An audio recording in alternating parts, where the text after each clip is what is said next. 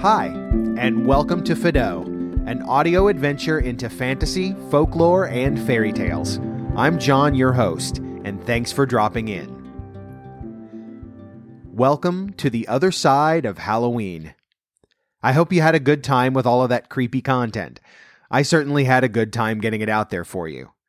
It was a pretty breakneck pace, to be honest, but we got there. After all of that, I thought it was time to come back to one of our recurring subjects as we start into November and the holidays. Let's do another chapter in the saga of King Arthur. Today, we're talking about one of Arthur's major supporting players. Queen Morgan Le Fay is a tricky one. She is well known for playing both ends against the middle, and this story is a prime example. We'll talk a little more about her in a few minutes, but first, let's get to the story. And now, as retold by Beatrice Clay in 1920 in Stories from Le Morte d'Arthur and the Mabinogion, On the Treachery of Morgan Le Fay. There was a certain queen whose name was Morgan Le Fay, and she was a powerful sorceress. Little do men know of her, save that in her youth she was eager for knowledge, and having learnt all human lore, turned her to magic, becoming so skilled therein that she was feared of all. There was a time when great was her enmity toward King Arthur, so that she plotted his ruin not once only, nor twice, and that is a strange thing, for it is said that she herself was the kinswoman of the king. And truly, in the end, she repented of her malice, for she was of those who came to bear Arthur to the delightful islands from the field of his last bitter conflict. But that was long after. Now when this enchantress learned how the Lady of the Lake had given the king a sword and scabbard of strange might, she was filled with ill will, and all her thought was only how she might wrest the weapon from him and have it for her own, to bestow as she would. Even while she pondered thereon, the king himself sent her the scabbard to keep for him, for Merlin never ceased to warn the king to have in safe keeping the scabbard that had power to keep him from mortal hurt. And it seemed to Arthur that none might better guard it for him till the hour of need than Morgan Le Fay, the wise queen that was of his own kindred. Yet was not the queen shamed for her treacherous intent by the trust that Arthur had in her, but all her mind was set on how she might win to the possession of the sword itself, as well as of the scabbard. At the last, so had her desire for the sword wrought upon her, she resolved to compass the destruction of the king that, if she gained the sword, might never she have need to fear his justice for the wrong she had done. And her chance came soon. For on a day King Arthur resolved to chase the hart in the forests near Camelot, wherefore he left behind him the sword Excalibur, and took but a hunting spear with him. All day long he chased a white hart, and when evening fell he had far outstripped his attendants, save only two, Sir Accolon of Gaul, and Sir Uriens, King of Gore, the husband of Queen Morgan Le Fay herself.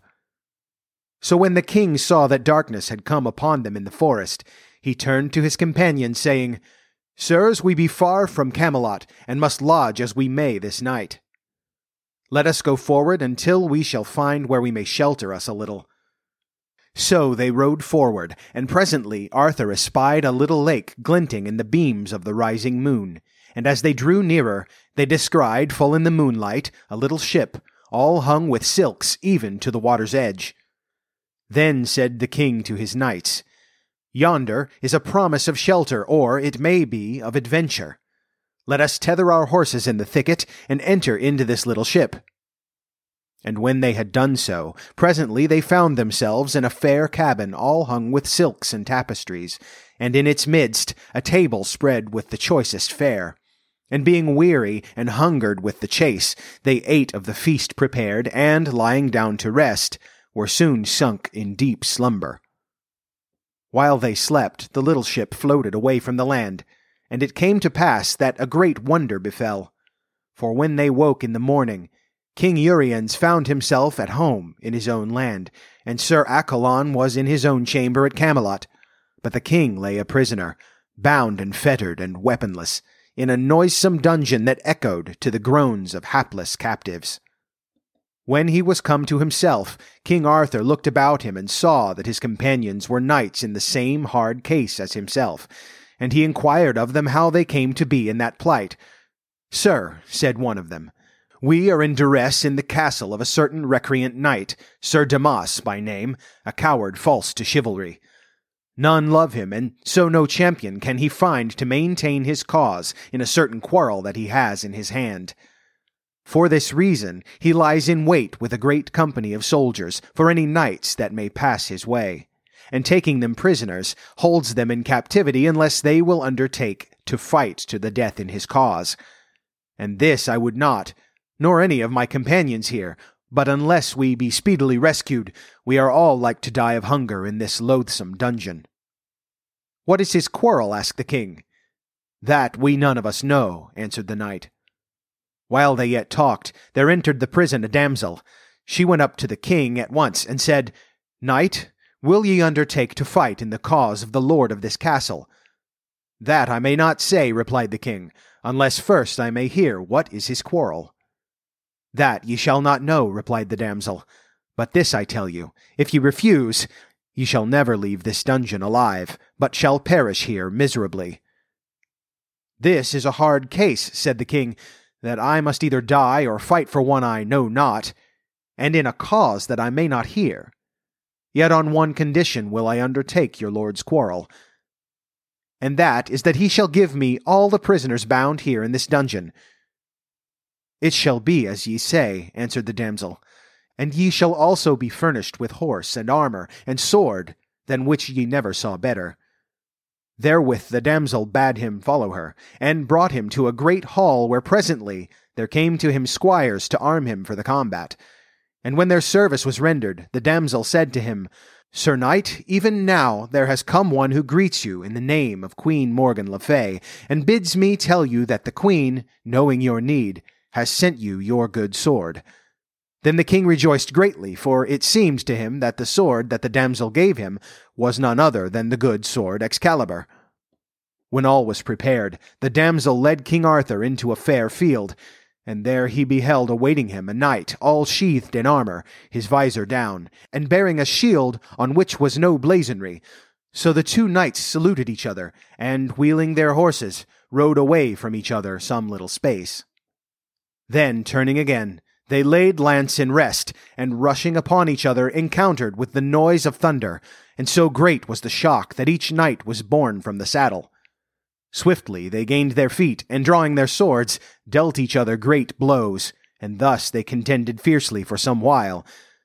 But as he fought, a great wonder came upon Arthur, for it seemed to him that his sword, that had never failed him, bit not upon the armour of the other, while every stroke of his enemy drew blood, till the ground on which he fought was slippery beneath his feet, and at the last almost his heart failed within him, knowing that he was betrayed, and that the brand with which he fought was not Excalibur. Yet would he not show aught of what he suffered, but struggled on, faint as he was and spent, so that they that watched the fight and saw how he was sore wounded marvelled at his great courage and endurance. But presently the stranger knight dealt the king a blow which fell upon Arthur's sword, and so fierce was the stroke that the blade broke off at the pommel. "Knight," said the other, "thou must yield thee recreant to my mercy." "That may I not do with my honour," answered the king, "for I am sworn to fight in this quarrel to the death, but weaponless thou must needs be slain. Slay me an ye will, but think not to win glory by slaying a weaponless man." Then was the other wroth to find himself still withstood, and in his anger he dealt Arthur a great blow. But this the king shunned, and rushing upon his foe, smote him so fiercely on the head with the pommel of his broken sword that the knight swayed and let slip his own weapon. With a bound Arthur was upon the sword, and no sooner had he it within his grasp than he knew it, of a truth, to be his own sword Excalibur. Then he scanned more closely his enemy, and saw the scabbard that he wore was none other than the magic scabbard of Excalibur, and forthwith, leaping upon the knight, he tore it from him and flung it far afield. "Knight," cried King Arthur, "ye have made me suffer sore, but now is the case changed, and ye stand within my power, helpless and unarmed. And much I misdoubt me, but that treachery ye have dealt with me. Nevertheless, yield you recreant, and I will spare your life. That I may not do, for it is against my vow, so slay me if you will. Of a truth, ye are the best knight that I ever encountered." Then it seemed to the king that the knight's voice was not unknown to him, and he said, "Tell me your name and what country ye are of, for something bids me think that ye are not all unknown to me." "I am Accolon of Gaul, knight of King Arthur's Round Table." "Ah, Accolon, Accolon," cried the king, "is it even thou that hast fought against me? Almost hast thou undone me. What treason tempted thee to come against me, and with mine own weapon too?" When Sir Accolon knew that it was against King Arthur that he had fought, he gave a loud cry and swooned away utterly. Then Arthur called to 2 stout yeomen amongst those that had looked on at the fight, and bade them bear Sir Accolon to a little hermitage hard by, and thither he himself followed with pain, being weak from loss of blood. But into the castle he would not enter, for he trusted not those that held it. The hermit dressed their wounds, and presently, when Sir Accolon had come to himself again, the king spoke gently to him, bidding him say how he had come to bear arms against him. "Sir and my lord," answered Sir Accolon, "it comes of naught but the treachery of your kinswoman, Queen Morgan le Fay. For on the morrow after we had entered upon the little ship, I awoke in my chamber at Camelot, and greatly I marvelled how I had come there. And as I yet wondered, there came to me a messenger from Queen Morgan le Fay, desiring me to go to her without delay. And when I entered her presence, she was as one sore troubled, and she said to me, 'Sir Accolon, of my secret power, I know that now is our king, Arthur, in great danger, for he lies imprisoned in a great and horrible dungeon, whence he may not be delivered unless one be found to do battle for him with the lord of the castle. Wherefore I sent for you, that ye may take the battle upon you for our lord the king. And for greater surety, I give you here Excalibur, Arthur's own sword, for, of a truth, we should use all means for the rescuing of our lord. And I, believing this evil woman, came hither and challenged the lord of this castle to mortal combat. And indeed, I deemed it was with Sir Damas that I fought even now. Yet all was treachery, and I misdoubt me that Sir Damas and his people are in league with Queen Morgan le Fay to compass your destruction. But, my lord Arthur, pardon me, I beseech you, the injuries that, all unwitting, I have done you." King Arthur was filled with wrath against the queen, more for the wrong done to Sir Accolon than for the treason to himself. In all ways that he might, he sought to comfort and relieve Sir Accolon, but in vain, for daily the knight grew weaker, and after many days he died. Then the king, being recovered of his wounds, returned to Camelot, and calling together a band of knights, led them against the castle of Sir Damas. But Damas had no heart to attempt to hold out, and surrendered himself and all that he had to the king's mercy. And first King Arthur set free those that Damas had kept in miserable bondage, and sent them away with rich gifts. When he had righted the wrongs of others, then he summoned Sir Damas before him, and said, "I command thee that thou tell me why thou didst seek my destruction." And cringing low at the king's footstool, Damas answered, "I beseech you, deal mercifully with me, for all that I have done at the bidding of Queen Morgan le Fay." "A coward's plea," said the king. "How camest thou first to have traffic with her?" "Sir," replied Damas, "much have I suffered, first by the greed of my younger brother, and now by the deceit of this evil woman, as ye shall hear. When my father died, I claimed the inheritance as of right, seeing that I was his elder son. But my younger brother, Sir Ontzlake, withstood me, and demanded some part of my father's lands. Long since, he sent me a challenge to decide our quarrel in single combat, but it liked me ill, seeing that I'm of no great strength. Much, therefore, did I desire to find a champion, but by ill fortune none could I find until Queen Morgan le Fay sent word that, of her good will to me, she had sent me one that would defend my cause. And that same evening a little ship brought you, my lord, to my castle. And when I saw you, I rejoiced, thinking to have found a champion that would silence my brother forever. Nor knew I you for the king's self. Wherefore I entreat you, spare me, and avenge me on my brother. Therewith Sir Damas fawned upon the king, but Arthur sternly bade him rise and send messengers to bring Sir Ontzlake before him. Presently there stood before the king a youth, fair and of good stature, who saluted his lord and then remained silent before him. Sir Ontzlake, said the king, I have sent for you to know of your dealings with Sir Accolon, and of your quarrel with your brother. My lord Arthur, answered the youth, that I was the cause of hurt to yourself, I pray you pardon me, for all unwitting was I of evil. For ye shall know that I had challenged my brother to single combat, but when word came to me that he was provided of a champion, I might not so much as brook my armor for a sore wound that I had got of an arrow shot at me as I rode through the forest near his castle. And as I grieved for my hard case, there came a messenger from Queen Morgan le Fay, bidding me of good courage, for she had sent unto me Sir Accolon, who would undertake my quarrel. This only she commanded me, that I should ask no question of Sir Accolon. So Sir Accolon abode with me that night, and, as I supposed, fought in my cause the next day. Sure am I that there is some mystery, yet may I not misdoubt my lady Queen Morgan le Fay without cause, wherefore, if blame there be, let me bear the punishment. Then was the king well pleased with the young man for his courage and loyalty to others. Fair youth, said he, ye shall go with me to Camelot, and if ye prove you brave and just in all your doings, ye shall be of my round table. But to Sir Damas he said sternly, Ye are a mean-spirited varlet, unworthy of the degree of knighthood. Here I ordain that ye shall yield unto your brother the moiety of the lands that ye had of your father, and in payment for it yearly shall receive of Sir Ontzlake a palfrey, for that will befit you better to ride than the knightly war-horse. And look ye well to it, on pain of death, that ye lie no more in wait for errant knights, but amend your life and live peaceably with your brother. Thereafter the fear of the king kept Sir Damas from deeds of violence, yet to the end he remained cowardly and churlish, unworthy of the golden spurs of knighthood. But Sir Ontzlake proved him a valiant knight, fearing God and the king, and naught else.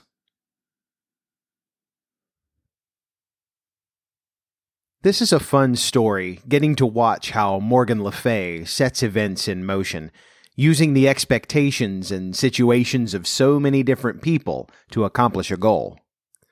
This is really a chess game she's playing. Now, of course, because Arthur is the hero of the story, he does eventually unravel her web of deceit, but not before there are some serious consequences. Poor Accolon, we hardly knew ye. I think Morgan le Fay, also sometimes known as Morgana, Morgaine, and quite a few other versions of the name, is a really interesting character. As we heard in this story, she's not exactly Arthur's friend or his enemy. She's family, possibly. And we know that she was among Arthur's retinue when he was taken away wounded from his final battle. She's duplicitous and self-serving, but also, if her interests align with Arthur's, she's a strong ally. This kind of character is always interesting to me, a villain that isn't averse to working with the hero so long as there is a common problem. But once that problem is resolved, watch your back. It doesn't help matters either that Morgan le Fay is a great and powerful sorceress. So, with most characters, I start by looking into the origin of their name, and with Morgan le Fay, it gets a little complicated. But the earliest place we see her name is about 1150 in Geoffrey of Monmouth's Life of Merlin, which is a poem that was written in Latin, and Morgan le Fay is simply called Morgan. And it might be an old Breton word for sea-born, but her name could also stem from the Celtic. The Morrigan is a character from Irish mythology, and that name could come from Old English, Scandinavian, and or Slavic roots. The Scandinavian word Mara and the Slavic Regan translates to something like Queen of Nightmares. Now, I mentioned nightmares a long time ago, and I promise they're coming back around. Also, as far as the origin of Le Fay, her seeming title or last name, it seems as though it stems from the French and means the fairy, or possibly the fairy-like, meaning that she possesses certain qualities of fey creatures. Based on what I've read, Morgan Le Fay shows up in earlier Arthurian stories and then kind of fades out in popularity, only to see a resurgence in much more recent tales. But she has a rich, very involved presence in the legends, far too much to cover entirely in one episode. For now, suffice it to say that her very first appearance in writing is from the poem that I mentioned, The Life of Merlin, where she's purported to know all kinds of healing herbs, and to be able to shape-shift at will, and to fly from one place to the other with wings like Daedalus.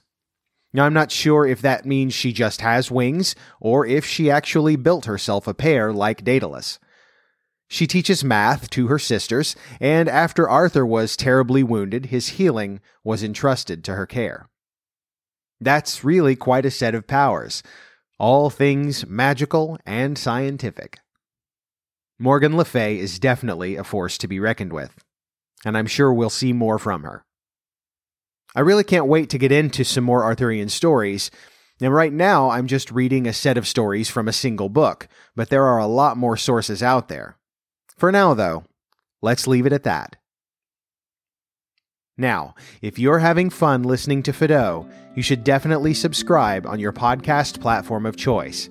I'm on Apple, Google, Spotify, and Amazon. Don't forget to share and leave a review if you like what you're hearing. If you leave me comments or questions, I might even be able to read them on the air. You can also keep up and follow me on Facebook as well as Instagram. I'm at Fido Podcast. If you want to support me more directly, you can become a patron. You can find me on Patreon at patreon.com/Fido Podcast. There will be behind-the-scenes content, early access to upcoming episodes, and also merch. I have stickers, and if you become a patron, I can guarantee you one in your membership letter. That's right, I'll send you a personally handwritten note in the mail with a sticker. Also, if you join, you'll get a mention here on the show. Speaking of which, I'd like to say hello to my newest patron, Justin Strawn. Thank you very much, Justin, for your support. You have my eternal and undying gratitude. Watch for that envelope in the mail. That brings us to the end of episode 29. Watch for episode 30 coming out on November 15th. Thanks for listening, and I'll talk to you once upon a next time.